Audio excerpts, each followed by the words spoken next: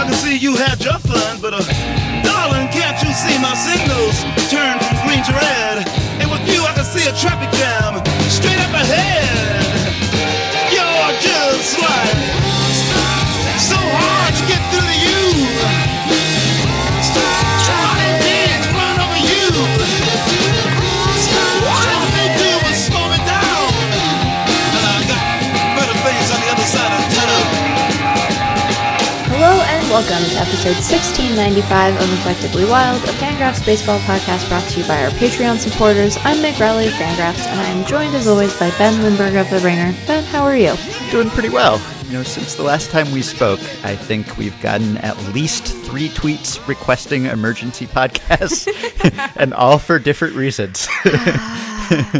Emergency podcast for the Dodgers signing Pujols, emergency podcast for Willians Astudillo allowing a home run on the mound, and emergency podcast for Shohei Ohtani just being Shohei Ohtani in general, but also hitting a couple of home runs on pitches in very different locations. I'm sure that we will touch on all of these things today, but they can't all be emergencies. No, they can't. But, you know, I think that people, well, they have not necessarily honed in on the specific events that are going to merit an emergency podcast. I feel like people have a good sense of the general, like, oeuvre. You know, it's just that sometimes we have to not pod because we have to sleep or eat food or watch baseball. That's the thing. It's like during the season, there's all this baseball to watch, Ben. Yeah, I know. It makes it really hard to do other stuff because there's all this baseball. So yeah. Well, the good news is that people want to hear us talk about stuff, apparently. Yes. So that's good. They see something happen and they want to hear what old Meg and Ben have to say about it. So they might have to wait a few days, but we'll get there. Yes. So we can talk about those things now, I suppose. Maybe we should start with the Dodgers' new cleanup hitter, Albert Pujols, which is not something I saw coming. Last time we talked about Pujols last week when he was designated for assignment by the Angels, or I guess that was the week before, but it seemed likely to me that that would be either the end of his career or that he might catch on either, let's say, with the Cardinals just for old time's sake, or maybe with some team that was out of contention and saw him as a draw and a veteran mentor.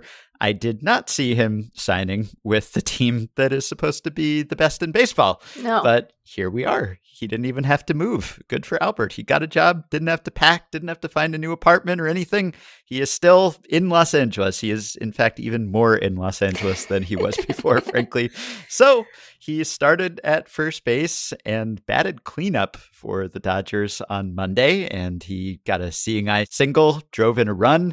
So good for him. And good for us, I guess, that Albert Pujols is still in baseball, but I did not foresee this outcome. I understand it upon further reflection, and we can get into the reasons why this happened, but this was not on my board of potential destinations for Albert.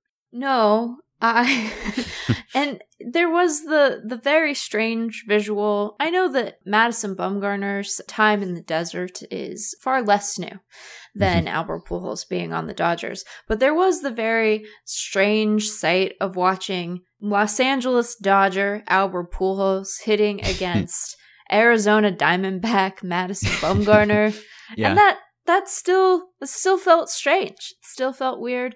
I delighted in how immediately at ease in the dugout Pujols seemed to be. You know, he was patting his head when other people were patting their heads. He was joshing around with Dave Roberts. I was like, are you guys the same age? Who could tell? So you know. Yeah. He's Albert Pujols. Like, he could probably walk into any clubhouse and feel like he owns it. He's entitled to that. This is the thing. It's like, and it didn't have the big man feel. It had the I'm a baseball sort and you're a bunch of baseball sorts. Let's be baseball sorts together. So it was very, very strange.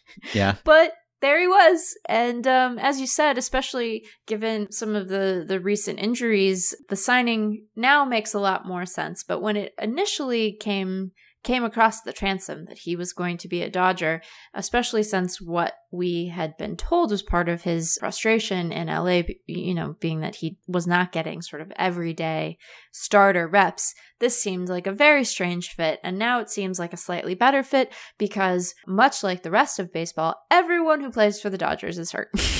Yeah, I know.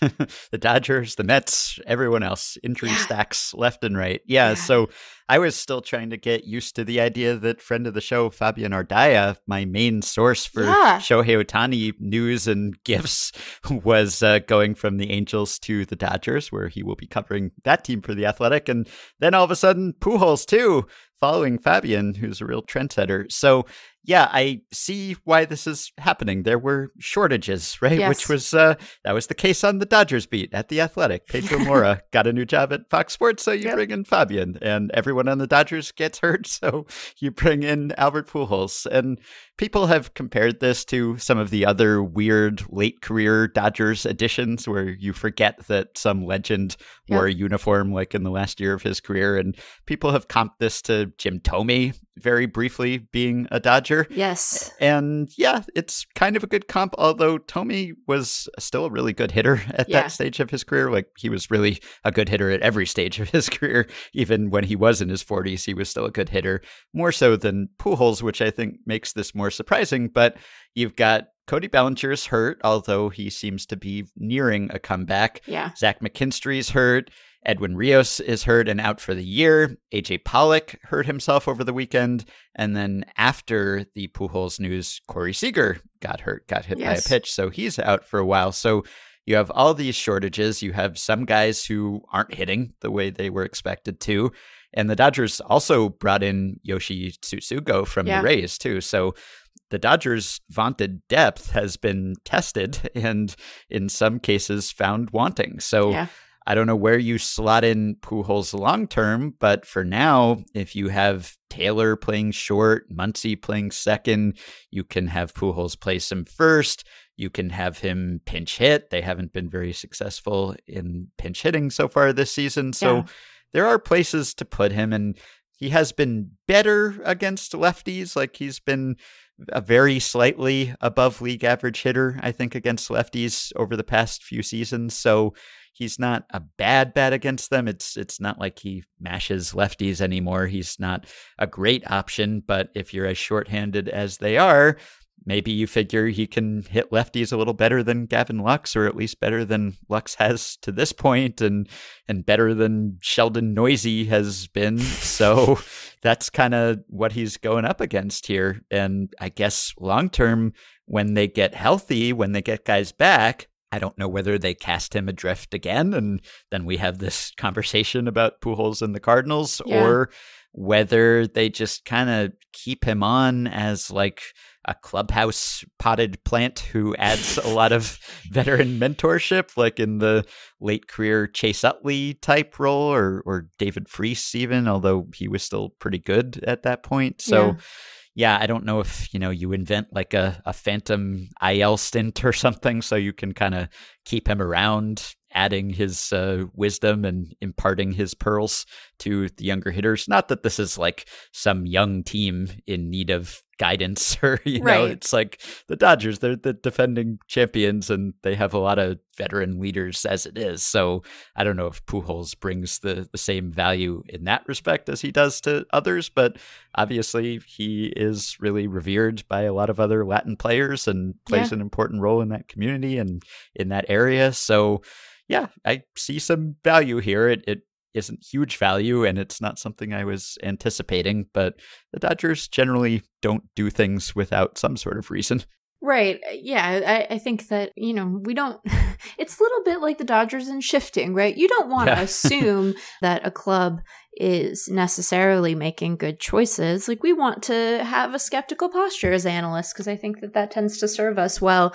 But it is somewhat reassuring to see that there's like a good reason for these things, because it was initially surprising, and then you thought about it a little more and you're like, yeah, I get how that can kind of happen. But if you had told me that this Dodgers team would be running out a lineup like they did last night at the beginning of the season, I mean, I guess I would have assumed that they had been like tragically injured in a lot of places, which has turned out to be true. So Yeah, I know, like an Angels reject that the Dodgers are in need of. That is somewhat strange because of the positions of those two teams. Right. And I do wonder what they told Pujols about his role, because a lot of the reporting about how things ended for Pujols in Anaheim, and a lot of that was either anonymously sourced or it was coming from the team. And we haven't really heard Pujols' perspective or the tick-tock of how that went down from his point of view. So it seemed like he was unwilling to accept a bench role, or certainly wasn't enthusiastic about one. And I wonder whether the Dodgers told him that that might be in store for him. And if so, whether he accepted that because it's the Dodgers and he wants a ring, and maybe it's a little bit different with the Dodgers than it would be with the Angels, or it's a little bit different if it's not the team you signed the mega contract with and he still is being paid that money, but not by the Dodgers, who get to pick him up for a prorated league minimum salary. So not much risk on their end, unless like there is some clubhouse discord where he thinks he's been brought in to be the starting first baseman for the rest of the season or something, and will get upset when that turns out not to be the case a few months or weeks down the road. So I assume they set expectations there and that he was kind of okay with that. And maybe it's just a function of different team, different clubhouse, different contract, etc., making that more palatable to him than it was in Anaheim. Right. And, of course, I guess we should say that, as you said, the reports have been anonymous or team source, so who knows exactly what the tick-tock of it is. But I do wonder if it's just a matter of sort of clearly communicated expectations and him being in a different position to sort of set expectations when he's a guy who's cleared waivers versus when he is, the seeming starting first baseman on the back end of a big deal. I think you're just in a different place, and you probably are able to have conversations that are a lot more candid and that, have a different set of expectations that come with them, because it's clear he wanted to keep playing and that he wasn't done. And if what you're able to sort of muster is a part-time role on a contending club and one where you might end up being able to enjoy a long postseason run after not having been in October for a little while, I imagine that does hit you kind of differently than it does when it's the team that signed you and there's all this discord and sort of, I think that you'd find that to be a lot more palatable. It's like, okay, now I get to go out on a different note than I would. And the Dodgers, despite their, kind of slow middle couple of weeks of the early run here, are positioned to be a postseason team. And so I think that it probably does hit you kind of different, especially when you look at the fortunes of the Angels, which are not the best. So no. Yeah, we can talk about that too, but that's not Albert Pujols' problem anymore. No. So yeah, and Pujols isn't their problem if he was a problem for them, and jettisoning him has not seemed to rectify all of their ills. Not that anyone expected it to, but yeah, we can get into that. Anyway, it's not something we expected to see, but after that initial what, who, why, you start to piece it together and you can kind of see the sense and the rationale here. So, hey, if he does produce for them and if he sticks, and even if it's in a diminished marginal role, like it's kind of cool to have yet another former MVP on that bench and in that clubhouse. And if he gets to make another playoff run and play some meaningful role in October, let's say, I don't know whether he will still be on this team at that point, let alone playing a prominent role. The Dodgers probably hope not, but if he's around, even if he's part of the scenery, it's nice to have Albert Pujols still in baseball, and for that exit from the Angels not to be the end, as we talked about. Like, I understood why and how it happened that way, but it's still sort of sad to see someone go out that unceremoniously and abruptly. So I'm not sure if he's going to be in a position to do the farewell tour here or in any subsequent destination either, but at least it won't officially end that way. And if we do get to a point where he's on the bubble again and players are coming back and they're telling him, hey, Albert, like, we might not have a spot for you here, if that does come about, then I don't know. I don't want to say that he has to accept that gracefully, but it would be nice, I guess, if he sensed that his time in the majors was coming to an end, that, maybe he could take a last curtain call and bow and go out and give everyone an opportunity to come out and see him one more time with the knowledge that that will be the last time. Yeah, I think that, it's a lot easier to sort of handle a situation gracefully when you're given the opportunity to, right? Mm-hmm. And I think that, as we talked about last time, it's really hard to, I imagine, I clearly, in any number of ways, cannot fully relate to what Albert Pujols is going through.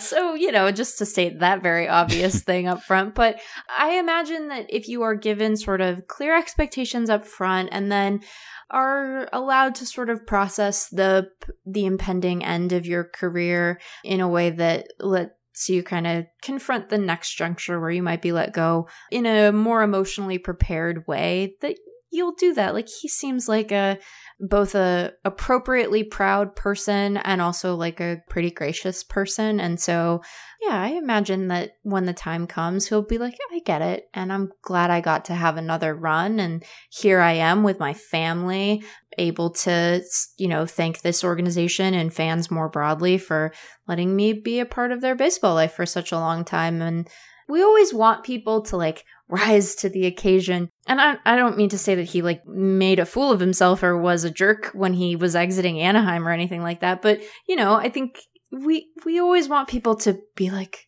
selfless. And it's like, well, I don't know. It's nice to give people the backdrop with the Angels A on it and a dais and let your family be there.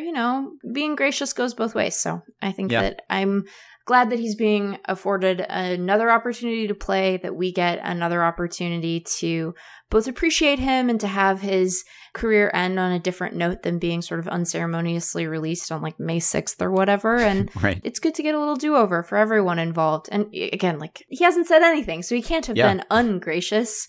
But, the background that we got made it sound like he had sort of unrealistic expectations, and who knows if that's true. It's nice to get another chance to be like, I'm patting my head in the dugout. He seems so happy to be there. He does, yeah. I'd be happy too if I got another job with a better team and didn't have to go anywhere. Like, he upgraded really, and there's no DH to hide him in here in the National League, which is another thing that sort of makes it surprising that he went to the Dodgers. But yeah, I've got to feel pretty good about this, I would think, if you're him and if you found yourself in this spot. And nice to be wanted, even if it is at a league minimum salary for Los Angeles. So yeah, hope he's happy and hope he proves that he still had something left in the tank. Yeah, I don't know. Like, we all were on tilt all of last year for a number of reasons, not the least of which was that like the baseball we got was different than what we were used to. So I can't imagine what it must be like to try to transition out of this thing that you've done every day for, most of your life. I think it's just hard, and I'm glad that he gets another shot to kind of ease into it with time to kind of mourn it, but also get to do it every day. It's that's a better way to get to go out. So yeah. So following up on another thing we've talked about recently, the hit by pitch scourge. We've seen some scary ones and some costly ones. Like, even since we talked about this and the fact that the hit by pitch rate is at an all-time high and the factors that could be contributing to that. So Seager got hurt, broke his hand, and Astudillo got hit by a pitch. Fortunately, he's okay. But Kevin Pillar, that was a truly terrifying one. That was like as scary as, if not scarier than, the Bryce Harper hit by pitch. And this one was more costly in the sense that Pillar suffered multiple nasal fractures. Of course, when a nose is involved, there's a lot of blood, which made it more scary.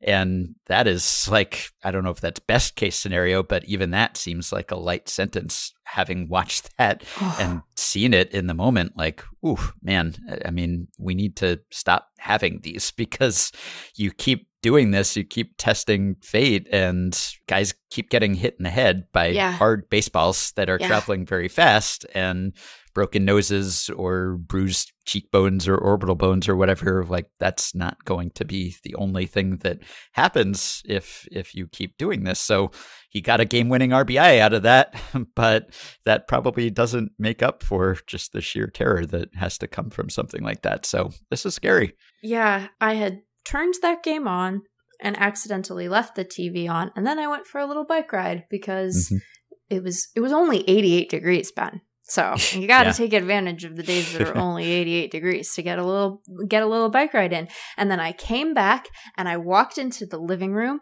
just in time to watch him get hit. And it was the worst. Yeah. You're right. Like any wound on your face is going to bleed a lot. And noses in particular.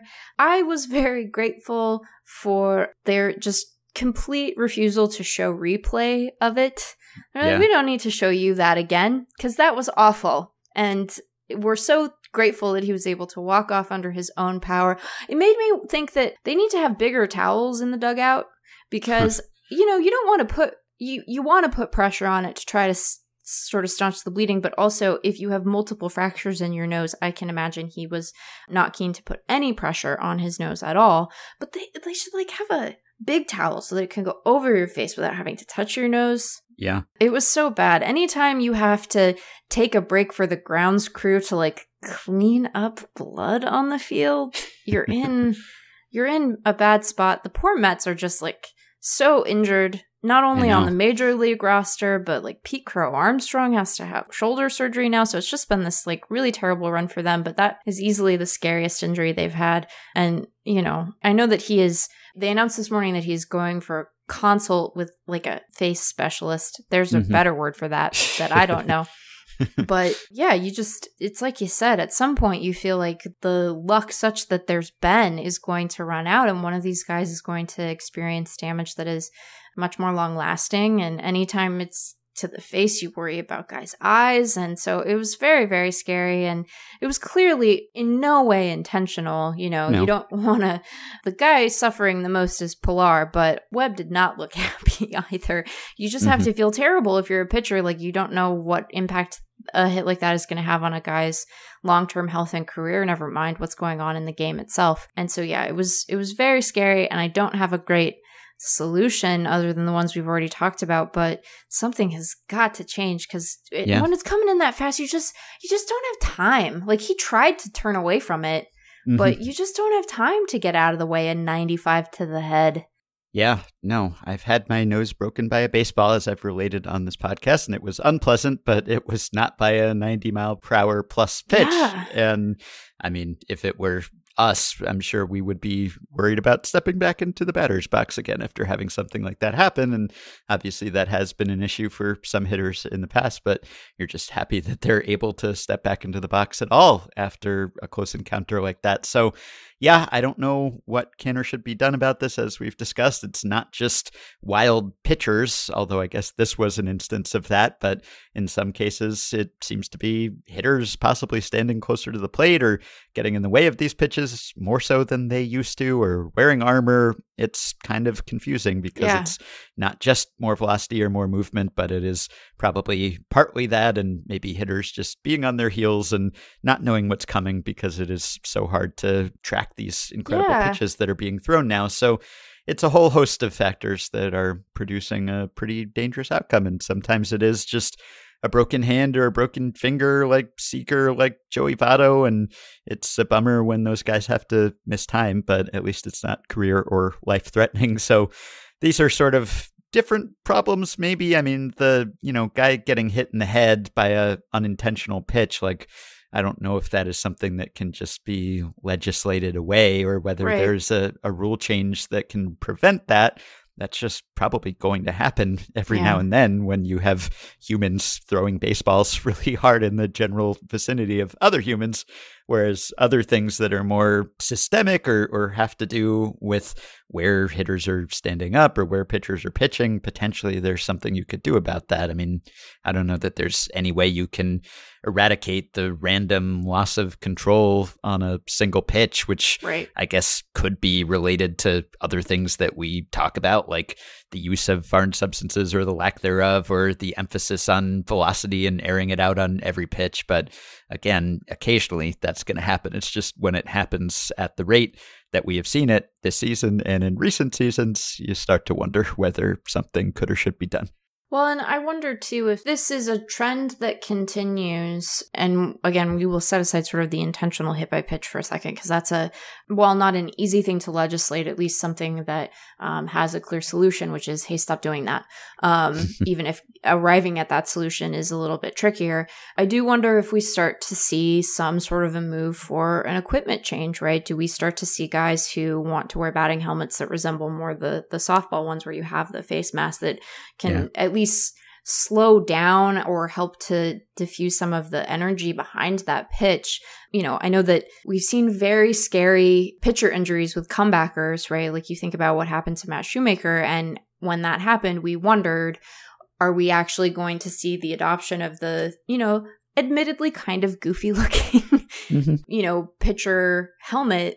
But at some point, you have to figure that the damage that is being done, particularly on hit by pitches up around the head, it, you know, might warrant a change, right? That how it looks, if you think it looks silly, is less important than providing some amount of protection to these guys. And I know that while the general hit by pitch rate has moved up, that not every hit by pitch is this, right? Not every hit by pitch is to the head at all, let alone one that, you know, kind of gets a guy square at a super high velocity, but the risk is so high. And I don't know, I think those helmets look cool. You look like a football player playing a, you know, bat to ball sport. So we should maybe just do that. Maybe that's part of the solution, because like you said, I don't know, you know, an errant pitch, like what do you do about that? Yeah, right. What do you do, Ben? Fix this problem. I'm not the one wearing the helmet, so it's easy for me to say, wear the most protective equipment possible. But, you know,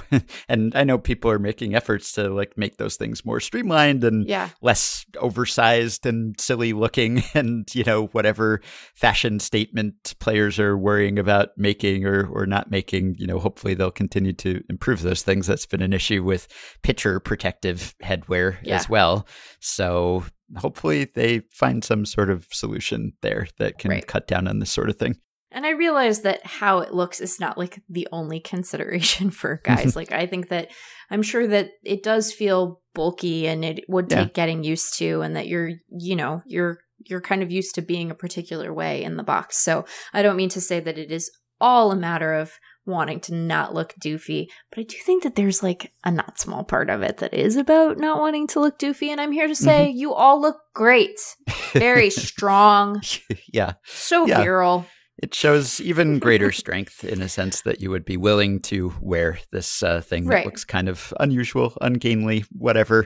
It shows that you're secure in yourself and your personal appearance. So, yeah. And to be clear, this is not like a widespread thing that has been adopted in Major League Baseball. So it is not as if, you know, the failure to ask for more protective gear makes what's happened to Pilar or happened to Bryce Harper or anyone else like their fault or anything like that. That's not what I mean to say, but I do think that we perhaps have some equipment solutions that have been underexplored as a potential answer to this, and hopefully this ends up being sort of a weird 1-year blip and we return to a more normal hit by pitch rate in the future, but it doesn't seem like that's a guarantee. And so perhaps we ought to explore other solutions, because like I don't watch boxing, you know, I'm not into that. Like it's not my thing, and I'm not saying anything about it. The people who like it, like I'm not. But that's, you know, that's not what I tune in. I don't tune into baseball to see a guy hunched over with like half his nose blood on the field. Nosebleed. You know how there's specific blood in your nose? So this is like not a thing I need to see more of, and we're lucky it hasn't been a bigger and more lasting problem, and we don't even know what impact, that's a terrible word, we don't even know what the lingering effects will be for Pilar. Like he could be out for a while, he could not be out for very long at all. Like surprised there's no concussion if there isn't. Seems like I mean, I guess the nose got in the way and cushioned the blow to his brain. It was just so immediately awful, and the sound it made. Right. There's no way to make sports 100% safe and protect everyone all the time. There's no way to make everything 100% safe. Right. But when you can, and when you can do it, hopefully without actually making the sport less entertaining. I mean, this comes up all the time, safety concerns, if it's like the slide rule or catchers blocking the plate or whatever. And people will say, oh, players are too soft now, and oh, we don't have to protect them at every turn. But really, like, guys getting hurt is not part of the appeal to me. Like, I know in some sports, I guess it is, or it's inseparable from the appeal of those sports, you know, whether it be boxing or football. Like, you can certainly do some things to make football players safe or boxers safe, but ultimately, like, guys are punching each other or, you know, crashing into each other with incredible momentum. Like, guys are going to get hurt.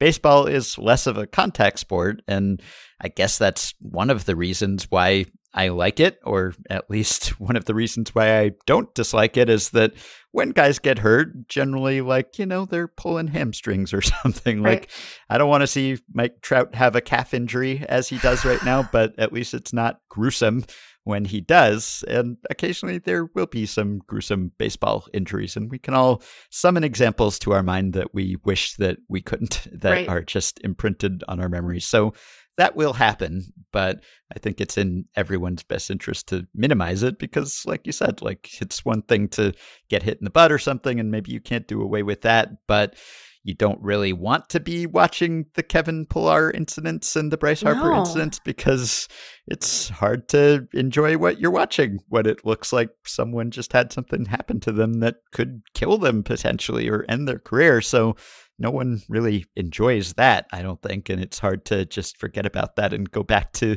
baseball business as usual, knowing that that could happen. And obviously, like, that's always been part of the sport. It could always happen. It has happened. It will continue to happen. But what we can do to minimize it seems like it would be in the best interest of baseball and us as spectators. Yeah. 100%. Yeah. Because they're getting hurt enough on their own without getting plunked. We should talk about it's so upsetting, Ben. They're all hurt. Every single one. I think we should shut the sport down for a second while we get to the bottom of it. Yeah, except that didn't seem to cut down on the injuries last year. That only made it worse. It's a real pickle. But yeah, just like very briefly, because what do you say except that it sucks that they're all getting hurt, but it really sucks that everybody's getting hurt. I know. Yeah, it's odd that there are so many advancements made and so many changes made to protect pitchers specifically. It seems like we've gone overboard, if anything, when it comes to protecting pitchers, and yet aren't really doing a better job of protecting them on the whole. So we're treating them with kids' gloves and pulling them earlier, and that's not just about health, it's also about effectiveness. But all of these measures, I mean, baseball is just like we've removed the durability component of pitching now. Like, it doesn't even matter if you can go deep into games. It just matters, can you miss bats? Can you get guys out for any length of time? And if you can, there will be a spot for you somewhere on a major league roster. And yet, even with that, even with the better protective measures and better surgery and better training and better nutrition and all of it, guys are still getting hurt at an incredible rate. And not just pitchers, of course. Position players are dropping like flies too. Like, I don't imagine that my calf muscles would do him much good. And then you're like, well, Meg, if you transplant your right calf muscle onto Mike Trout's, then he's had surgery and he has to recover from that. So am I really sparing him or us any more time and having to wait? But I'm contemplating trying to ignore that Mike Trout is hurt for as long as I can and see how long it takes for, like, my job to say you can't do it. You might say this is an example of it takes no time at all. You cannot sustain this illusion, but I'm between therapists, so it might last a little bit longer. Who knows?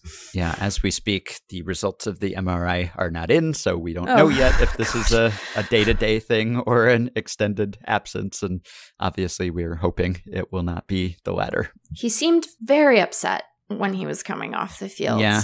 Mm-hmm. So who knows what that means? I mean, he's a competitor and he wants to play baseball and he's having, like, a really good season. So maybe he was just like, I have had a little bit of a slump of late, one that has brought... Can we just talk about this for a second? Sure. So, you know, Mike Trout has had, like, a little bit of a slump. He was like 3 for 21 or whatever. And you're like, God, what did that do? Oh, it brought his average all the way down to 333 and his WRC plus all the way down to 199. Yeah. Yeah, he's pretty good. Yeah, so get well soon, Mike Trout. But I did appreciate, we will transition out of this now. I did appreciate how Ohtani was like, I will make everyone feel better by hitting what should be an impossible home run. Which one? Yeah. He's just so strong, Ben. Yep. And so tall. Mm-hmm. And the home run that he hit yesterday was 10 feet above the strike zone. It was literally at his eyes. It was at eye level. I can't decide which is your favorite. Did you prefer the go-ahead home run that he hit in Fenway, where it looked like he had just flicked like a little fly out and it was over the monster, or the one last night where it was literally at his eyes? Which of those was your favorite? If you had to pick between children. Right. I mean, ideally you don't have to pick because they're best appreciated in tandem. And I've seen many viral videos and GIFs showing like the contact points of both of those swings. Yeah. And, it's like one is super high and one is low and away, and both home runs, same result. And I think probably the 79 mile per hour curve that he flicked over the monster is more impressive to me. Maybe because the high homer was actually slightly lower than the pitch that Willians Astudillo hit a home run on earlier this year. And it was the second highest pitch hit for a homer this year. And Shohei Ohtani considerably taller himself than Willians Astudillo. So visually, it was less impressive to me having seen Willians jack that pitch that was even higher, and he is far shorter. But just seeing Ohtani do both of those, like, that's plate coverage, that's power. He can hit anything out. I think the first one was more impressive to me just because, like, the pitch was not supplying much of the power there. Right. And it didn't look like he was even swinging hard, like he was off balance, and it was like almost off the end of his bat. It was like all hands and wrists, and he just launched it over the monster anyway. And this was like after his start got pushed back because Joe Maddon said he looked a little fatigued. This is Ohtani looking fatigued, just like going on a tear, hitting home runs every other day. That's pretty impressive. So yeah, I think, and that's a pitch that, like, last year when he wasn't at full strength, like, I don't think he would have been able to do anything with that pitch. And being as strong as he is now and having been able to train heavy over the offseason and not have the knee issues that were plaguing him last year, I think that just showed, like, even if he doesn't get all of the pitch, and even if it's not really a hittable pitch in theory, he can still hit it a long, long way. And yeah, it's pretty incredible. Like, he is now leading all hitters in win probability added because he's been both good and timely. These were pretty important home runs that he hit. And also, he is now, so if you look at the combined WAR leaderboard at Fangraphs, which factors in both his hitting and his pitching, he is, I think, 14th among all players in WAR this year. And that is, of course, doing both of these jobs and getting the DH penalty in WAR and not playing the field except for his 2 one-inning stints. Right. So he's managing to rack up that value anyway. And I guess you could say, well, 14th in WAR, that's not that exciting. But the fact that he is producing that value while doing both of these things, like, I guess it doesn't make him that much more valuable to the Angels unless you think there's some added positional flexibility, two-way value, having both of these jobs in one roster spot sort of that is not accounted for by WAR. Like, it doesn't necessarily make him more valuable, but it certainly makes him more astonishing and impressive. And I think that's my favorite thing. Like, it's one thing for me to marvel at Ohtani. Like, my athletic skills, compared to his, I mean, being any big leaguer is inconceivable to me. So, like, the effective difference between Ohtani and me and, I don't know, like the worst major leaguer and me, like, it's not like I could do either job. But I think for me to see what other athletes say about him is like the most enjoyable part of it to me. So you see some of the quotes that have been said in the past few years by other players, like Matt Barnes, the Red Sox pitcher who gave up that home run we were just talking about, said, I personally think he's the most physically gifted baseball player that we've ever seen. And I mean, how could you dispute that? I don't know how you could. And then Patrick Sandoval said it's unreal. I don't know how else to say it. He hits the crap out of the ball and throws the crap out of the ball as well. I don't think people are grasping how insane what he's doing is. It's unbelievable. And then JJ Watt chimed in on Twitter to say, it feels like a lot of people are talking about Shohei Ohtani, but still nowhere near enough people are talking about Shohei Ohtani. What he's doing in baseball is insane. And I've seen that sentiment repeated in a few places. Like, we're not talking about Ohtani enough. And it's like, don't test me, people. Yeah. Like, I don't know how I could be talking about him more than I am, but I'm trying to do my part here on our daily dose of Ohtani. And here we are again. But it does sort of seem like, how is he not, the face of baseball or the face of all sports? Like, how is he not a bigger story? And, June Lee was tweeting about this too and pointing out that there could be cultural aspects to this or language barrier, et cetera, that are maybe standing in the way of the promotion a little bit. But obviously he has an international fan base, and you see just people all across the sports world who are marveling at what he's doing. And did you see he's like the face and the body of Hugo Boss now as well? Is he really? Yeah, he's a model also, and like looks like a model too. It's not like he is getting to model because he's famous. It's like the man can fill out a suit and he looks pretty good. I don't know if he has his like model facial expressions, like his blue steel needs a little work, I think, but he looks good, like great fits. Like he sold me some clothes, I think, just watching a short video of him modeling some Hugo Boss here. So the man can do it all. And I hope this leads to more endorsements, because I'm happy to see Ohtani in all contexts, whether it is advertising or athletic performance. So I don't know. Is there anything we can do to appreciate Ohtani more than we have? I doubt it, but is there some way for us to evangelize even more than we have? It's just kind of like a pinch me moment every night with him, which is why I keep returning to it. And I'm wary of harping on him too much, but it just feels like we have not seen this in our lives. We might not see this again. We really, really need to appreciate it while it's happening. And it's just incredibly fun every night. He does look good in these suits. He has a very youthful face. Yeah, and so I think that's part of... But, like, he is lit well here. And I don't say that like he's like weirdly baby-faced. He's not like, he doesn't have a weird baby face. It's not like Kyle Seager who has like a weird baby face. Anyway, that's not the point of this conversation. But, he is tall and strapping, and he looks good in this suit. I also appreciate that, at least in what I am seeing of this, that they are putting him in a baseball context for his suit wearing. They're like, here's Ohtani. Sitting in the stands of a ballpark because he is a baseball guy. So that is nice. I don't quite know how we make him more famous. I think that the Angels making the postseason would really help. Yes. So that's a thing. But yeah, it's just it's an incredible combination of things. You mentioned our combined WAR leaderboards. If you filter this down just on the American League, he sits at 6th. Mm-hmm. He is tied with JD Martinez and Nathan Eovaldi and John Means for 1.8 wins. And again, like, we are still at the point in the year where it is silly to get sort of overly fussed about minute differences in WAR. Just everyone, don't be overly fussed about that. Not important to be fussed at this point in the year.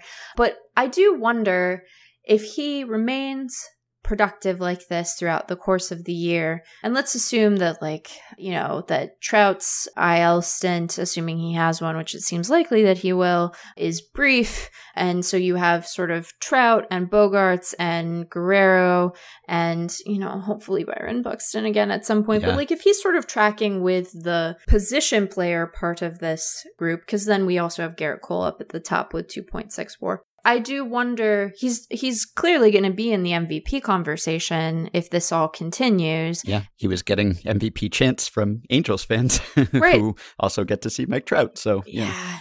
It's not the worst for you all, but it could be better. I want to acknowledge that you get a lot of good stuff, but also there's been a weird hard stretch here. So sorry, Angels fans. But I do wonder sort of how that conversation will go come the end of the year. If he is, say, slightly behind the rest of this group from a total WAR perspective, and presumably, maybe a win or so behind them from a position player WAR perspective. How will voters treat what he's doing, I think that a lot of people will be appropriately impressed, even if there is something of a gap between his war and the war of someone like, Mike Trout or Bogaerts or Guerrero or whoever else might, spike from this group, because it's just so cool. Yeah, it is. I don't know how to convey that more than we have. I hope our listeners understand why this is so cool, but just the larger audience that is so inexplicably not listening to Effectively Wild every day may not recognize just the level of difficulty of what he is pulling off here. Because it just seems like it could be a kind of crossover story in a way that Mike Trout, much as we love him, much as we appreciate him, is not and probably can't be, because you need some understanding of baseball really to appreciate the ways in which Mike Trout is good and the extent to which he is better than everyone else. Like with Ohtani, it seems like you could convey that to people who might not know much about baseball. And you're like, no, he does both of the things. He does all of the things as well as anyone. And I just feel fortunate because this is the peak Ohtani experience that we are getting here. And we need to see it extended over a full season and hopefully multiple seasons. Like, he has to prove he can stay healthy doing this, but like, this is what we've been waiting for. Like, I don't know how much better it could be than this. Like, this is pretty much the best case scenario what we are seeing him do from week to week here. And it'd be nice to see him have his command as a pitcher and go deeper into games as he did in his last start. And hopefully that's a harbinger of more work like that. But if he can keep that up and keep hitting as well as he is and sustain that over a full season, like, this is what we've been dreaming about since he was doing the same thing in Japan. So I really hope this can continue and that he can stay healthy. But I'm happy for kind of keeping the faith and holding out hope that we would see this again during a few years where it looked like we might not. I wonder if part of it is, so like right now, if you look at the starter WAR leaderboard and you drop the minimum number of innings, right? Because he doesn't have qualifying innings just yet. So like the way that you would say it, I would say is, hey, you're a casual baseball fan. You're not a reader of Fangraphs. So you're probably not really that concerned with pitching metrics outside of ERA. For instance, you might be like, I don't care about any of the ones but ERA because that's what I use. You would say, Shohei Ohtani has the same ERA as Max Scherzer. So that would be the first thing you'd say. You'd be like, you know who Max Scherzer is. You remember that World Series because that's the thing that you as a casual fan watch. And so you probably remember Max Scherzer. Well, Shohei Ohtani has the same ERA as Max Scherzer. And you might go, oh, that's very impressive. And then the other thing you would say is that he has a better WRC plus, because this is a weird baseball fan who knows ERA only, but also knows WRC plus. I've constructed a non-person, but here, we're going to go with that. You would say, hey, he has a better WRC plus than Justin Turner, right? You'd say that. You'd be like, wow. And they go, wow, that's cool. And then you would say to them, and you know another thing he has the major league lead in home runs, more than Ronald Acuna Jr. and Aaron Judge. You could throw Mitch Haniger in there, but again, that's a pretty good selling point. Casual baseball fan probably maybe doesn't know Mitch Haniger, but probably definitely knows who Aaron Judge is and Ronald Acuna Jr. And you'd say same has the league lead in home runs, better than those two guys. And I think that would be a pretty compelling case that this is like an amazing abnormality that we should all be appreciating. And it seems to me, but also it seems like it should have potential to people who do not watch baseball, not even considered casual fans of baseball, who would say Justin Turner, who? Max Scherzer, who? Like, just even for that level of sports fan or non-sports fan, just because like I've had the experience of getting interested in and briefly following other sports that I don't typically pay attention to when someone is really doing something extraordinary. So I enjoy, watching Steph Curry or something, even as a non-really NBA fan, just because he's so much fun to watch and he's doing things that no one else has done. And so like that kind of, look at what Steph Curry is doing, look at what Serena Williams is doing, look at what Tiger Woods is doing, like these kinds of figures who sort of transcend their sport because they're dominating the field to such an extent, or they're doing something totally different, or the kind of Bo Jackson who is just crossing over multiple sports audiences. Like, Ohtani, it seems like, could have that kind of appeal if he keeps this up. And I hope that will be the case, where people who would not normally pay attention to baseball will be seduced by the story of this guy who throws as hard as anyone and hits as hard as anyone and can just do it all in a way that hasn't been done for decades or centuries. So it seems like there's still some room for growth when it comes to Ohtani's celebrity. And he also just seems like a really likable person, at least from afar. Like, we don't get that many glimpses of his personality kind of through quotes and everything. Sometimes we do, but he's very expressive. His face, his body, like, he's easy to like and to root for if you watch him regularly, and gets gift a lot. So I think there's something there. It's not even just purely the skills. It's also the personality and the appearance and everything. And if you're a fan of fashion, maybe you can get into Ohtani now that he is a Hugo Boss spokesman.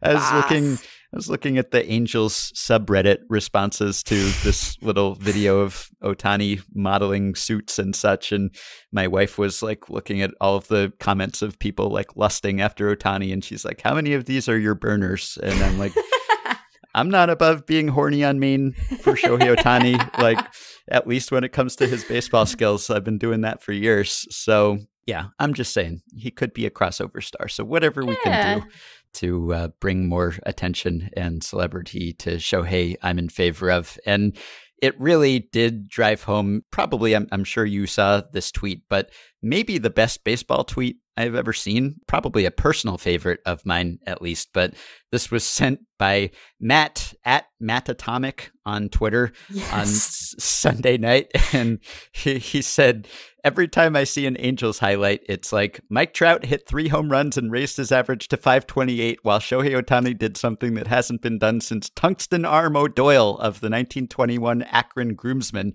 as the Tigers defeated the Angels 8-3. That has 3,000 retweets as we speak, and should have many more than that, because I felt so seen by that tweet, because that is exactly the experience of following the Angels this year. And it works on multiple levels too, because in this scenario, Mike Trout hit 3 home runs and the Angels lost 8-3. So all of the runs are coming from Mike Trout. They lost to the Tigers, who were supposed to be like the worst team in baseball. This tweet just works on so many levels. And it really is. Watching the Angels, it's like, oh, Mike Trout did his routinely amazing thing. Shohei Ohtani did something that no one has done since 1920 or whatever, and the Angels lost. It's sad that that keeps happening, and it won't be better if Mike Trout is gone for any extended period of time. At least Anthony Rendon is back here so that it could be a trio, not just a duo of players doing great things. But anyway, that just totally captured my experience as someone who pays pretty close attention to the Angels because of these two guys. And it's just, that really drives home, like, baseball, it's a team sport, but it's, as they say, an individual sport masquerading as a team sport. And it's a sport where one great player is not enough, and even 2 great players often not enough. And so despite their heroics, you need a rest of the roster too. And that has historically been the Angels' problem. That has been the downfall. Yeah, I appreciate might be the wrong word, because it bummed me out.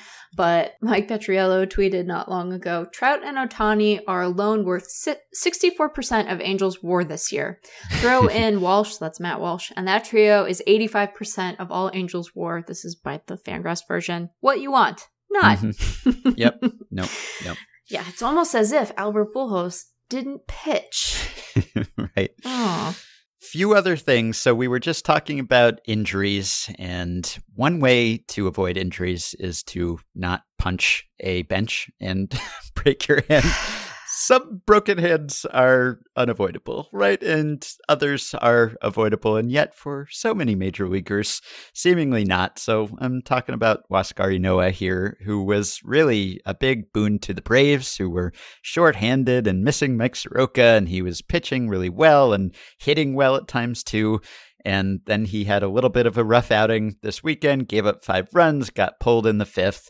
and he punched a dugout bench, and he now has a fracture and will be out for a couple months. And I think Brian Snitker said something like, no one feels worse than he does, which is true, because he broke his hand and that probably hurt. And also he probably feels bad about breaking his hand, because it hurts the Braves and hurts his career and everything. But it really is, like, not to pile on, but it is amazing to me how often this happens. This happens so often. Like, Ynoa joined a long line of distinguished pitchers who have just in a moment of anger punched something and hurt themselves. And I guess it's not surprising, because it's just an instinctive reaction and we all get frustrated, and not everyone expresses that frustration through a physical action. But it's not surprising that this would happen from time to time. But like, if you're a pitcher, I always just think like, that's your instrument. Like, that is your moneymaker. Like, that is your ticket to a major league job and millions of dollars and fame and all the rest of it. And I just feel like if I were a major league pitcher, like, I'd be going around with my hand in some sort of protective case or something. I'd be like George Costanza in the Seinfeld episode where he's a hand model and he's wearing like oven mitts and mittens around. It's like, that is your bread and butter. Like, it just seems like over the years, you might have tamped down that impulse to punch things like with your pitching hand. I don't know. It's like, it's not really a result of conscious thought and deliberation. Like, that's the problem. It's not like he was thinking, should I punch this dugout bench? I'll probably be fine. No, he just lashed out in a moment of anger. But, it's happened to so many pitchers, I guess Kevin Brown being the most notable example, but there are just so many over the years who've punched something or other and have broken something or cut something and missed some time. And you would think there'd be some sort of like mandatory non-punching seminar for pitchers or something. Like, how do we train them? Like, when you get frustrated and you have to lash out, like, kick something, like, just don't use your hand. Your hand is pretty important. So I don't know. This has been going on forever, and maybe it's just something you can't drill out of someone, but it's a bummer for him and a bummer for the Braves, who really needed him too. Well, and it's just so funny because I think there are plenty of pitchers who make, like really thoughtful and sort of proactive choices about activities they don't do during the season to minimize the risk of that. Like, I remember, and I wrote about this like a million years ago for Baseball Prospectus on the short relief side. I remember discovering that Hisashi Iwakuma really loves cooking. Like, he had an Instagram post where he loves cooking and making dumplings, but his wife doesn't let him cook during the season because she's worried he'll injure his hands, right? Like that he'll cut his finger or burn his finger or whatever. Yeah. Like, do the things that we all do in the kitchen from time to time. And he loves cooking, but he denies himself that hobby during the season because he's worried it will interfere with his ability to do his job. And so I think that there's all this careful planning. There are contract clauses about things that guys can't do during the season because they risk injury in sort of an extreme way. And so they risk violating the terms of their major league deals. And they ask permission to climb mountains and do all kinds of stuff. And sometimes they're in rodeos and we don't know. And that's weird. But they do all this stuff to try to preserve themselves. But yeah, in the moment when they are met with extreme frustration, they don't always have the tools to like breathe and calm themselves down and avoid these kinds of injuries. And I'm sure they end up feeling very, very silly because it's just so easy to not punch things. It's funny. Like, I find it to be pretty easy not to punch I find it things, easy, but you're right. Like, maybe it isn't easy for everyone. Yeah, and so it seems like there should be some instruction given to help, like when, this is kind of a weird way to relate it, but like, when my parents got divorced and I was a young kid and I went to therapy to like help me process that, my therapist talked about like building your emotional toolbox, right? You arm yourself with the tools you need to process things in a healthy way so that you're not destructive to yourself and you're not, destructive to other people, and you're able to work through things in a way that isn't, doesn't deny the feeling, but allows you to handle it in a way that is healthier and more productive. And so I think that perhaps what it suggests is that there are some guys who would benefit from adding tools to their toolbox so that they don't punch stuff and then end up on the injured list because they broke the fingies. Frustrated at video games. Right. And then they break the fingies and then they can't pitch and everyone's like, don't you feel so silly? And it's like, I'm sure they do, but you got to learn, like, we're not innately good at managing our emotions or regulating them. Sometimes we need a little help to, like, figure out how to do that. Mm-hmm. Yeah, and I know that we have maybe a job that is less stressful in some ways, or maybe not less stressful. I get furious about split infinitives, Ben. Just furious. It's like, I don't. That's a dumb grammar rule. Split all your infinitives. Sometimes it sounds better. Yes, it does. But, like if we fail to make a point on the podcast or something, we're probably not going to like sign off and start punching our desk or something. It's just, the adrenaline is not flowing in quite the same way. No.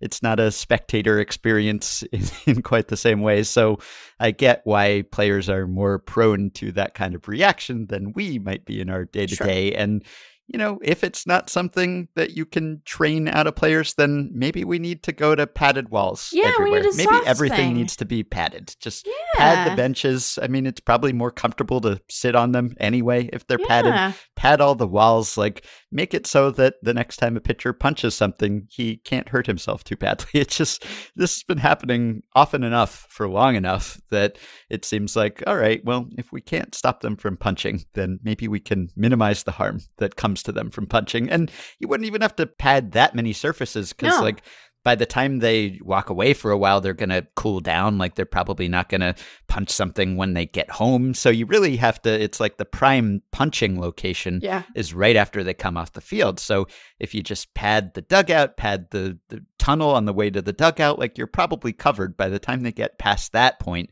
they've probably settled down enough that they can express their frustration in a less damaging way. So yeah, I think that might be a competitive advantage. That might be a good workplace safety solution. Just pad everything within a few steps of the field. Within the course of our podcast, we have constructed a designated feelings booth so that folks can have their feelings out loud, but not at someone, because sometimes that hurts other people's feelings, but you don't want to bottle them up or they come out sideways. And we've also padded all of the surfaces. I mean, I think that we're onto something. Like, we just... there's a lot at stake for these guys, and I understand that they can get really, tied into it and worked up, and it doesn't always lead to the most sort of thought through decision making in the moment. And so we should give them tools and a soft surface so they can go, and then they'll punch it, and I bet they'll feel a lot better. There are a lot of people who do. It's like when you lift weights and then you're like, I lifted something heavy and now I feel better. And that's weird. It's weird how our brains work, but sometimes that happens. Punching a thing. A lot of people who enjoy, they have a hard day and they might have a punching bag or a little speed bag and they go and do that, and then they feel better. They are able to sort of excise the worst parts of the feeling. I think you're onto something, Ben. Yeah, right. So either protective padding or something that they can punch safely. Like, hang a speed bag there so that you don't have to like do the Brett Gardner and like jam your bat onto the dugout ceiling or something. There's like something there explicitly for punching. Punching is approved, even encouraged. Blow off some steam in a safe and healthy way. So I'd like it to be in the dugout so that we can watch them do it. Yes, I agree. All right. So just a couple other things. The other thing that we were requested to speak about is Yermin Mercedes hitting a home run off of Willians Astudillo. So he took Williams's 47 mile per hour Gasolina and launched it. And he did so up by 11 runs on a 3-0 count. This was the slowest pitch hit for a home run in the pitch tracking era, but also the situation. And I just have to say, this is Bush League, absolutely Bush League. He should be beaned. He should be suspended. How dare he swing 3-0 up 11 runs off Willians Astudillo? Normally, I don't make much of a stink about unwritten rules, but when you come for Williams like this, then I turn on you. No, of course, I'm fine with this. And I think if you're putting Willians Astudillo in a game to pitch to someone, you are already declaring the game You're not over. Gonna win. Yeah, you're surrendering. I mean, all due respect to Williams and his repertoire, which I greatly enjoy. But I think anything goes once Willians Astudillo is in the game on the mound. So I do not fault Yermin Mercedes for padding the score and his own stats here. Although I'm sorry it came at the expense of Willians.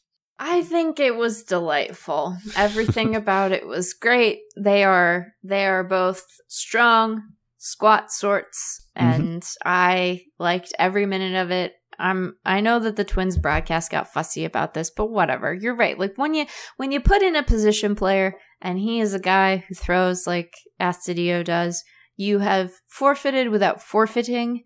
And so this is a thing that happens sometimes when you forfeit without forfeiting. And it was delightful. And it was, one of the things that people asked that we do an emergency pod about. And here we are doing a regular pod about it instead. But 47, I mean, he was just like throwing batting practice. It was great. It's fantastic. Yeah, that may have been a bit slow for batting practice. Yeah, at least, fair enough. With batting practice, he would have been throwing that from closer to the plate, at least, so it would have seemed faster. Yeah. But yeah, the previous slowest track pitch that was hit for a home run was actually not much faster than this. Last year, DJ LeMahieu hit a home run on a 48.7 mile per hour pitch, but it's pretty rare. I mean, there aren't that many pitches that are thrown that slowly, but also pitch velocity does supply some of exit velocity, although not most of it. So it does make it a little bit harder to hit the home run, but clearly doable here. And it was delightful in many respects, though not so delightful, I suppose, for the Twins, who we talked about last time. And since our last discussion, they have lost 3 of 4, including that blowout loss to the White Sox. And it's looking even bleaker than it was the last time we talked. They're 13-26 now. Their playoff odds are down to 7.1%, 4.2% to win the division. And everything's going wrong. It's not just the bad luck with sequencing and Manfred Ball that we've discussed. It goes beyond that, and it's also lack of durability in a fragile lineup, and Byron Buxton is out for a while longer, and other guys are hurt, and Kirilloff was supposed to help, and then he got hurt, and there aren't that many guys in that lineup you can count on to stay healthy, and then the staff isn't striking guys out the way that they were last year, and some of the losses seem to have hurt them, and the bullpen hasn't been great, and Maeda is not replicating his 2020 performance, and the absence of Rich Hill is hurting the back of that rotation there. They're giving up a lot of hard contact and don't have the defense without Buxton to deal with that. So it's not great. And I don't know whether they're at the point of like becoming surprise sellers or whether it's still too soon for that. I think Joe Sheehan noted that they have some series coming up later this month against easy opponents in theory, and that might decide whether they cut bait or decide to stay in here. I still think it's a pretty talented team, but they have dug a deep hole here, and the White Sox are good, and even Cleveland has not been bad, and even the Tigers are ahead of the Twins right now. I don't think that'll continue to be the case, but, do you start to have a discussion about trading some guys? And I don't know who exactly, it's not like their window is closed or anything, or that they can't come back next year and compete again if this is the end of their hopes for this season. But you look at, I don't know, Simmons or Pineda or Robles or even Nelson Cruz, if there's a destination out there for him somewhere where you start to look at, maybe there's some short-term players on this roster here who might be moved, but maybe possibly premature. I didn't think we'd be having this discussion about the Twins, let alone in mid-May. Yeah, it's such a strange, it's just such a strange turn of events. And you're right, it goes beyond just bad sequencing luck at this point. And so, I do wonder if they'll trade Nelson Cruz to the Dodgers. Yeah, why not? But I do think that they will be a really interesting deadline case. Although Joe makes the good point, who knows what it's going to look like in a couple of weeks. But things are bad, and if they do go on sort of a tear through a soft part of the schedule, I wonder how much that changes their decision making. Because on the one hand, the constituent elements here in theory should be good, but I don't think that it is just a matter of sequencing. So I don't quite know what their posture will be going into July. But man, it's such a strange thing. I get why it's going badly, but I still find myself kind of stunned that it is going this badly.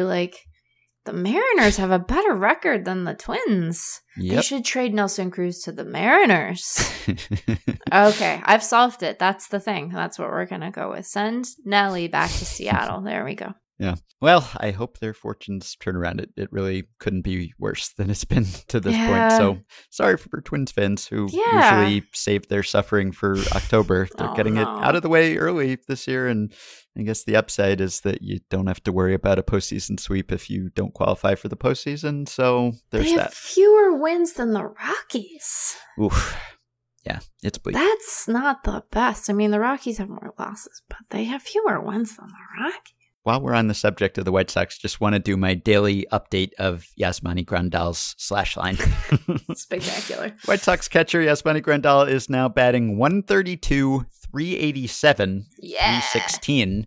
That is good for a 117 WRC plus. So he's been 17% better than a league average hitter while batting 132. That's pretty impressive. Wild stuff. Wild stuff. Courtesy of a 29.5% walk rate. Like, you'd think eventually, like, he will have to prove that he can hit some pitches. Oh, yeah, you would think that.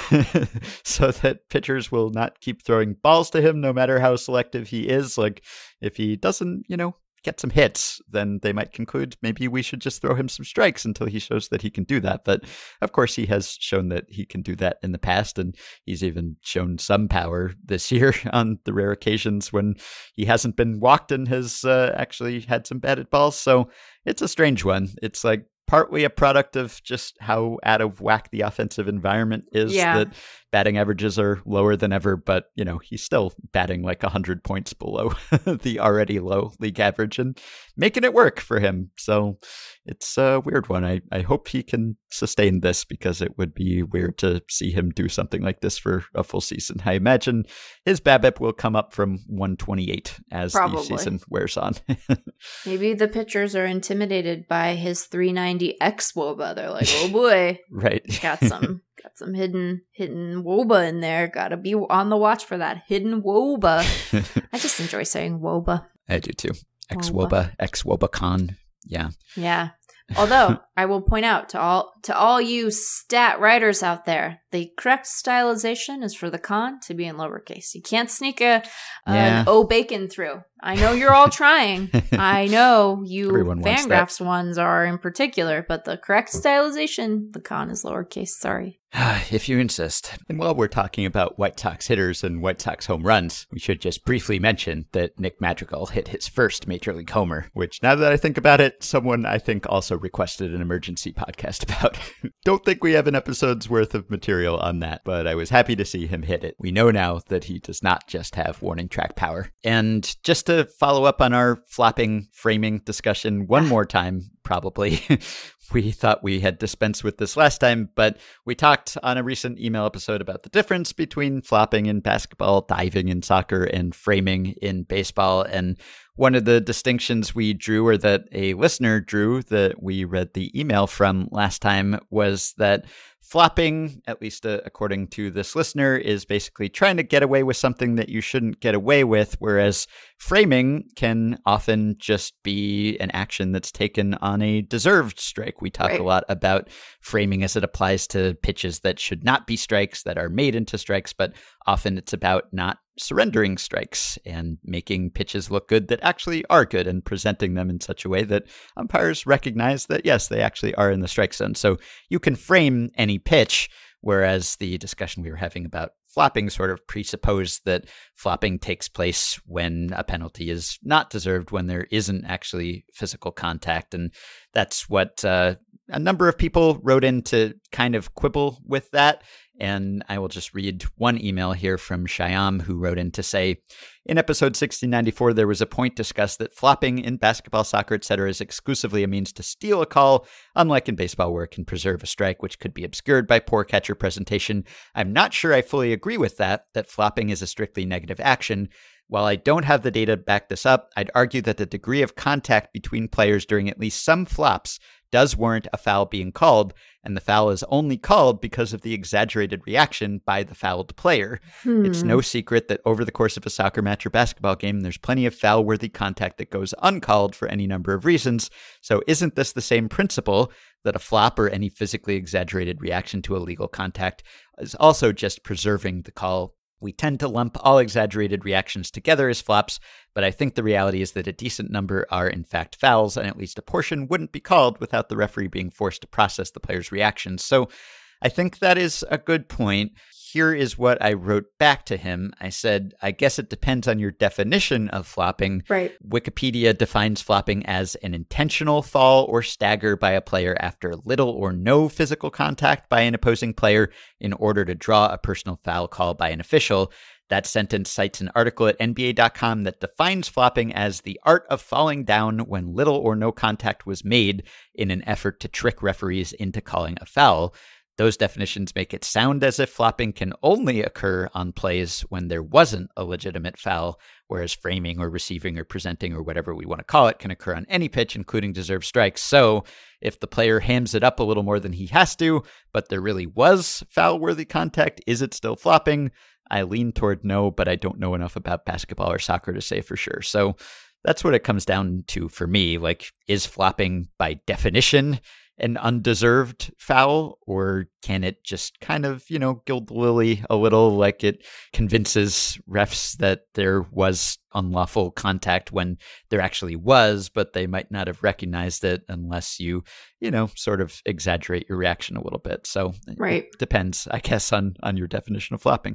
Once again, we need more words. We just need more words, because if we use overly broad words, then we miss these definitional nuances, because you need a word for flopping as we commonly understand flopping. But I think that we probably also need a word for assisting the ref with a call they should have made. But that's a mouthful, so we need a word. Right. Yeah. Also, as is so often the case when we talk about something on the podcast, there is almost immediately afterward a perfect example of it happening in baseball. So this happened in a game where Elvis Andrus kind of flopped, basically, for lack of a better word, where he drew a call, he was tagged, or there was contact made. He was in a rundown between third and home, and the catcher kind of made contact with him, but like barely. It was very weak incidental contact, and he flopped, basically. Yep.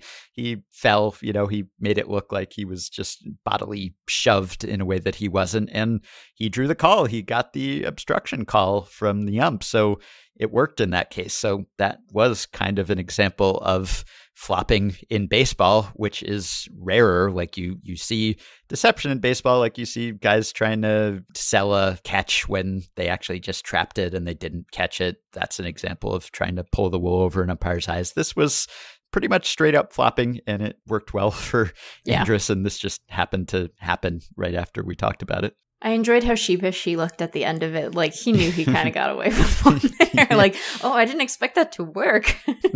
Yep.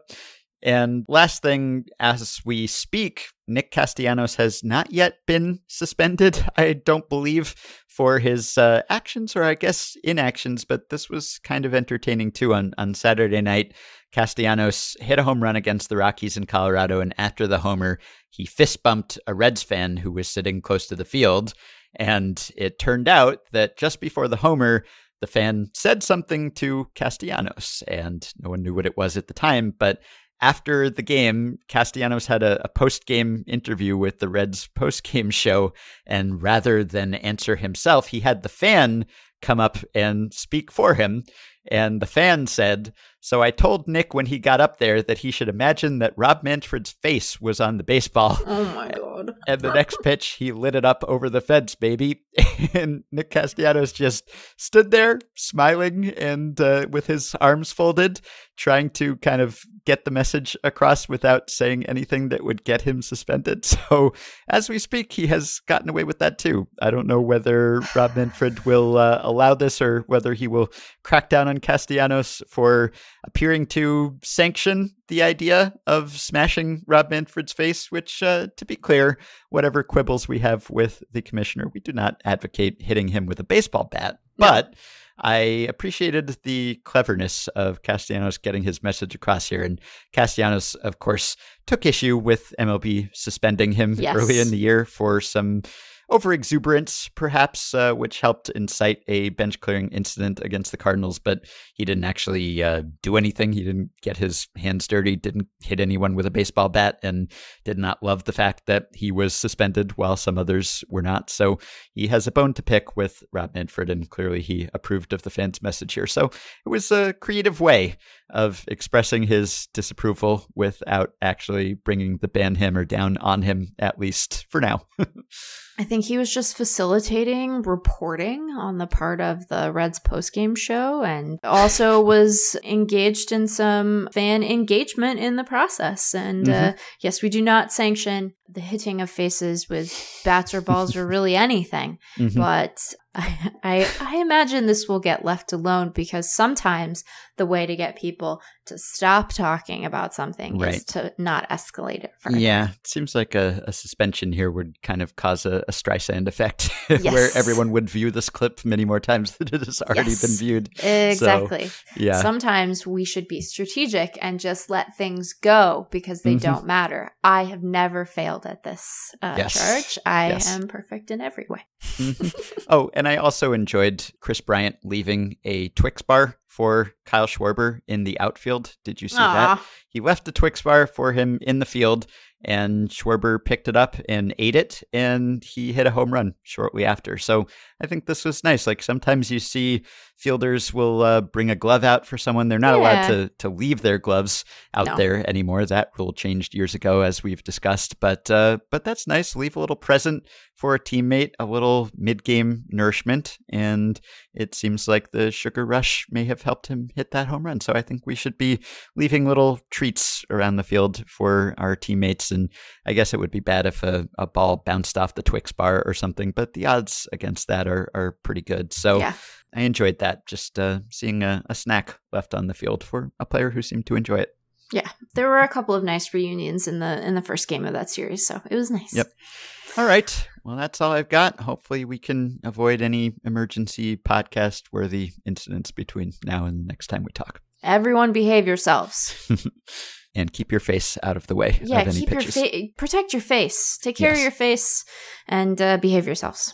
Well, a lot has happened since we finished recording. The good news is that Shohei homered again, his 14th of the season. He also singled and walked. The Angels lost anyway, which made it even more appropriate that The Onion published a story on Tuesday night with the headline, "Shohei Ohtani regrets not researching which teams were good before signing with Angels." Pretty apt at this particular time, but that loss wasn't the worst news for the Angels, unfortunately. Mike Trout got the results of his MRI, and they were not great. His right calf strain is expected to cost him 6 to 8 weeks at least. It sounds bad. He's on crutches. Joe Madden mentioned August as a possible return time, just in time for his birthday, I guess. And the injury itself seems so innocuous. If you've seen the footage, he was on second and there were 2 outs and there was a pop-up and he just started towards third. He wasn't going all out. He was just kind of running out a routine out, and somehow he stepped the wrong way and got this serious muscle strain. That's obviously a big blow to the Angels and a big blow to baseball fans and us, because we like to track Trout's career so closely. He entered Tuesday tied with Byron Buxton for the lead among position players for WAR at Fangraphs. He was leading in OPS, and now he's going to be gone, possibly for a couple months. And the injuries are really adding up. He is still as great as ever when he's on the field, but he misses a chunk of games every year. From 2013 to 2016, he played 157 games, and then 157, 159, 159. But since then, 114, 140, 134, and then 53 in the 60-game season last year. And that adds up. That's a lot of time. And my friend Zach Cram is writing about this for The Ringer, and he just told me that even if you assume that he comes back at the early end of that range after 6 weeks, he will have missed 24% of possible games since 2017, and 34% if you add in the missed games because of the pandemic. So you're talking about 4 or 5 seasons there, a big chunk of his prime, where you're lopping off a quarter to a third of his potential playing time. And that's bad because we want to see him on the field, and we want to see him make the playoffs, which will be tough for the Angels to do if he is missing this amount of time. And we want to see him challenge records. We want to see him set single-season WAR records and go after career WAR records. And that's tough to do when he's not on the field. That best through age X fun fact that was so good for so long with him doesn't work anymore, both because of the injuries and because of the pandemic. There are others ahead of him. So that's a shame. I don't know if it is age-related or if it's conditioning-related or if it's just a bunch of bad luck. I don't know if the Angels would make the playoffs with him. So the real cost is to the Mike Trout fun facts and to Trout himself and to fans who enjoy watching him play. So here's hoping he'll be back as soon as possible and pick up where he left off. I should note that home run records also at stake with Trout. We tend to focus on the WAR with him, but he has 310 homers too, so he's going after some big numbers. Anyway, I hope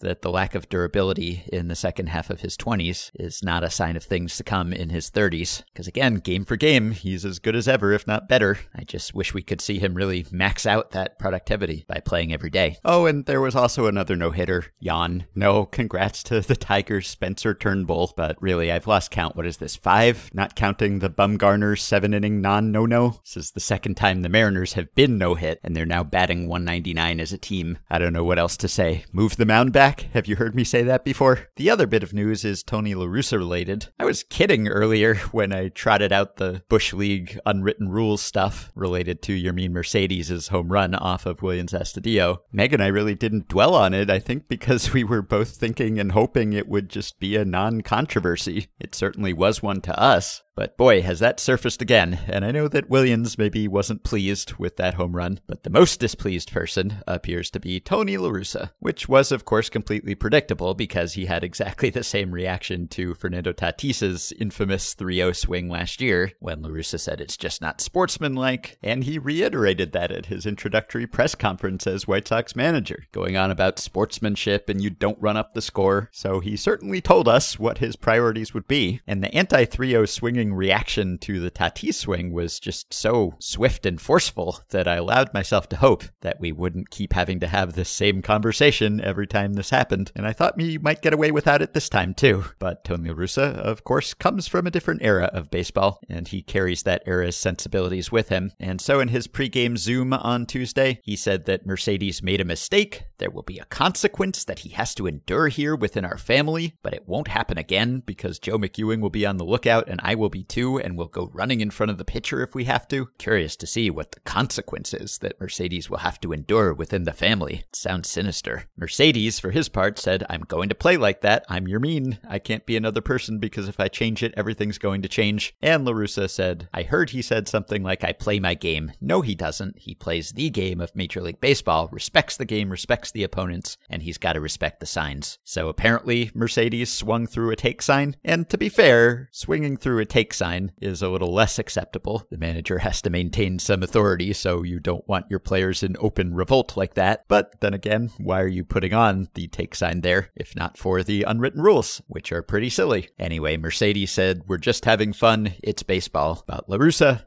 not having as much fun, and can't just let us all have fun watching Mercedes, who's been one of baseball's best stories this season. It's sportsmanship, respect for the game, respect for your opponent. Now he's got a clue, La Russa said. He apologized to the Twins. And I saw some people suggesting, well, maybe he's just trying to appease Minnesota so that the Twins don't throw at Mercedes. Maybe he's protecting his player in a way. Yeah, I don't think so. Again, he told us coming in how he was going to handle this sort of situation, and then he handled it in exactly that way. And the pregame comments weren't the worst part. So in the game, which the Twins won, so hey, Twins won a game against the White Sox, good for them, despite 2 more walks and a home run by Yasmani Grandal. But Twins pitcher Tyler Duffy threw behind Mercedes, wasn't at his head or anything, but obviously sending a signal there, and somewhat riskier than a typical pitch. Duffy was ejected, Rocco Baldelli was ejected, and did La Russa defend his player? Object to the Twins' treatment of him? No, he did not. Just the opposite, in fact. He said, I don't have a problem with how the Twins handled nailed it. So just to recap here, La Russa publicly called out a player who's been great for the White Sox all season, took the Twins' side both before and after they threw behind Mercedes, and talked about punishing him more than protecting him, even in the aftermath of all of the hit by pitches that Meg and I discussed earlier in the episode, and all of the injuries that have happened because of them. I just can't imagine that this went over well in the White Sox clubhouse, which reportedly was already dissatisfied with some of La Russa's moves. You have Lance Lynn, for instance, who came up with the Cardinals under La Russa, who said, "The more I play this game, the more those rules have gone away, and I understand it. The way I see it is for position players on the mound, there are no rules. Let's get the damn game over with, and if you have a problem with whatever happens, then put a pitcher out there. That's the way I see it. Can't get mad when there's a position player on the field and a guy takes a swing." I 100% agree with Lance Lynn. You can't talk about the sportsmanship of swinging on 3-0 when you're putting a backup catcher on the mound. You're already not taking it seriously at that point, and why should Mercedes sacrifice his stats, which affects how he gets paid, just for the sake of not running up the score? Rocco Baldelli was running up the score when he put Willians Astudillo on the mound. Anyway, this is so silly. I saw White Sox pitcher Evan Marshall had liked some tweets that were critical of La Russa before the game. Tim Anderson commented on Instagram, "The game wasn't over. Keep doing you, Big Daddy." I'd have to think that this clubhouse is more on Mercedes' side than La Russa's, so we will see what the fallout from that will be. Maybe Meg and I will discuss this at greater length next time, but, someone tweeted at us to do an emergency episode on this too, so figured I'd better bring it up here. All right, you can support Effectively Wild on Patreon by going to patreon.com/effectivelywild. The following 5 listeners have already signed up and pledged some small monthly amount to help keep the podcast going and get themselves access to some perks. M-Dub, Kate Krasky, Kellogg Horn, Matt Hawkins, and Matthew Moon. Thanks to all of you. You can rate, review, and subscribe to Effectively Wild on iTunes and Spotify and other podcast platforms. Keep your questions and comments for me and Meg coming via email at podcast@fangraphs.com or via the Patreon messaging system if you are a supporter. You can join our Facebook group at facebook.com/group/effectivelywild. I never say this, but you can follow the podcast on Twitter at EWPod. You can also follow Meg at Meg Growler, or maybe me Growler, and you can find me at Ben Lindbergh. Smash Mouth just tweeted an article of mine. Big day, almost emergency podcast worthy. They're Effectively Wild favorites from a long time ago. Thanks as always to Dylan Higgins for his editing assistance. We will be back with another episode soon. Talk to you then. I will play you out here with Minor Threats in My Eyes in honor of Kevin Pillar surviving a pitch to the face, but also in hopes that hearing this might improve your MLB TV viewing. We got an email from listener Ed, who said, "I hope someone has already pointed out that the annoying MLB TV bump riff is nearly identical to the guitar riff from Minor Threat's 1981 straight-edge punk anthem, In My Eyes. You might hate hearing the bump less if you associate it with a great song. I know I do. I don't know if I will, but Ed is right. It's quite close. Just listen."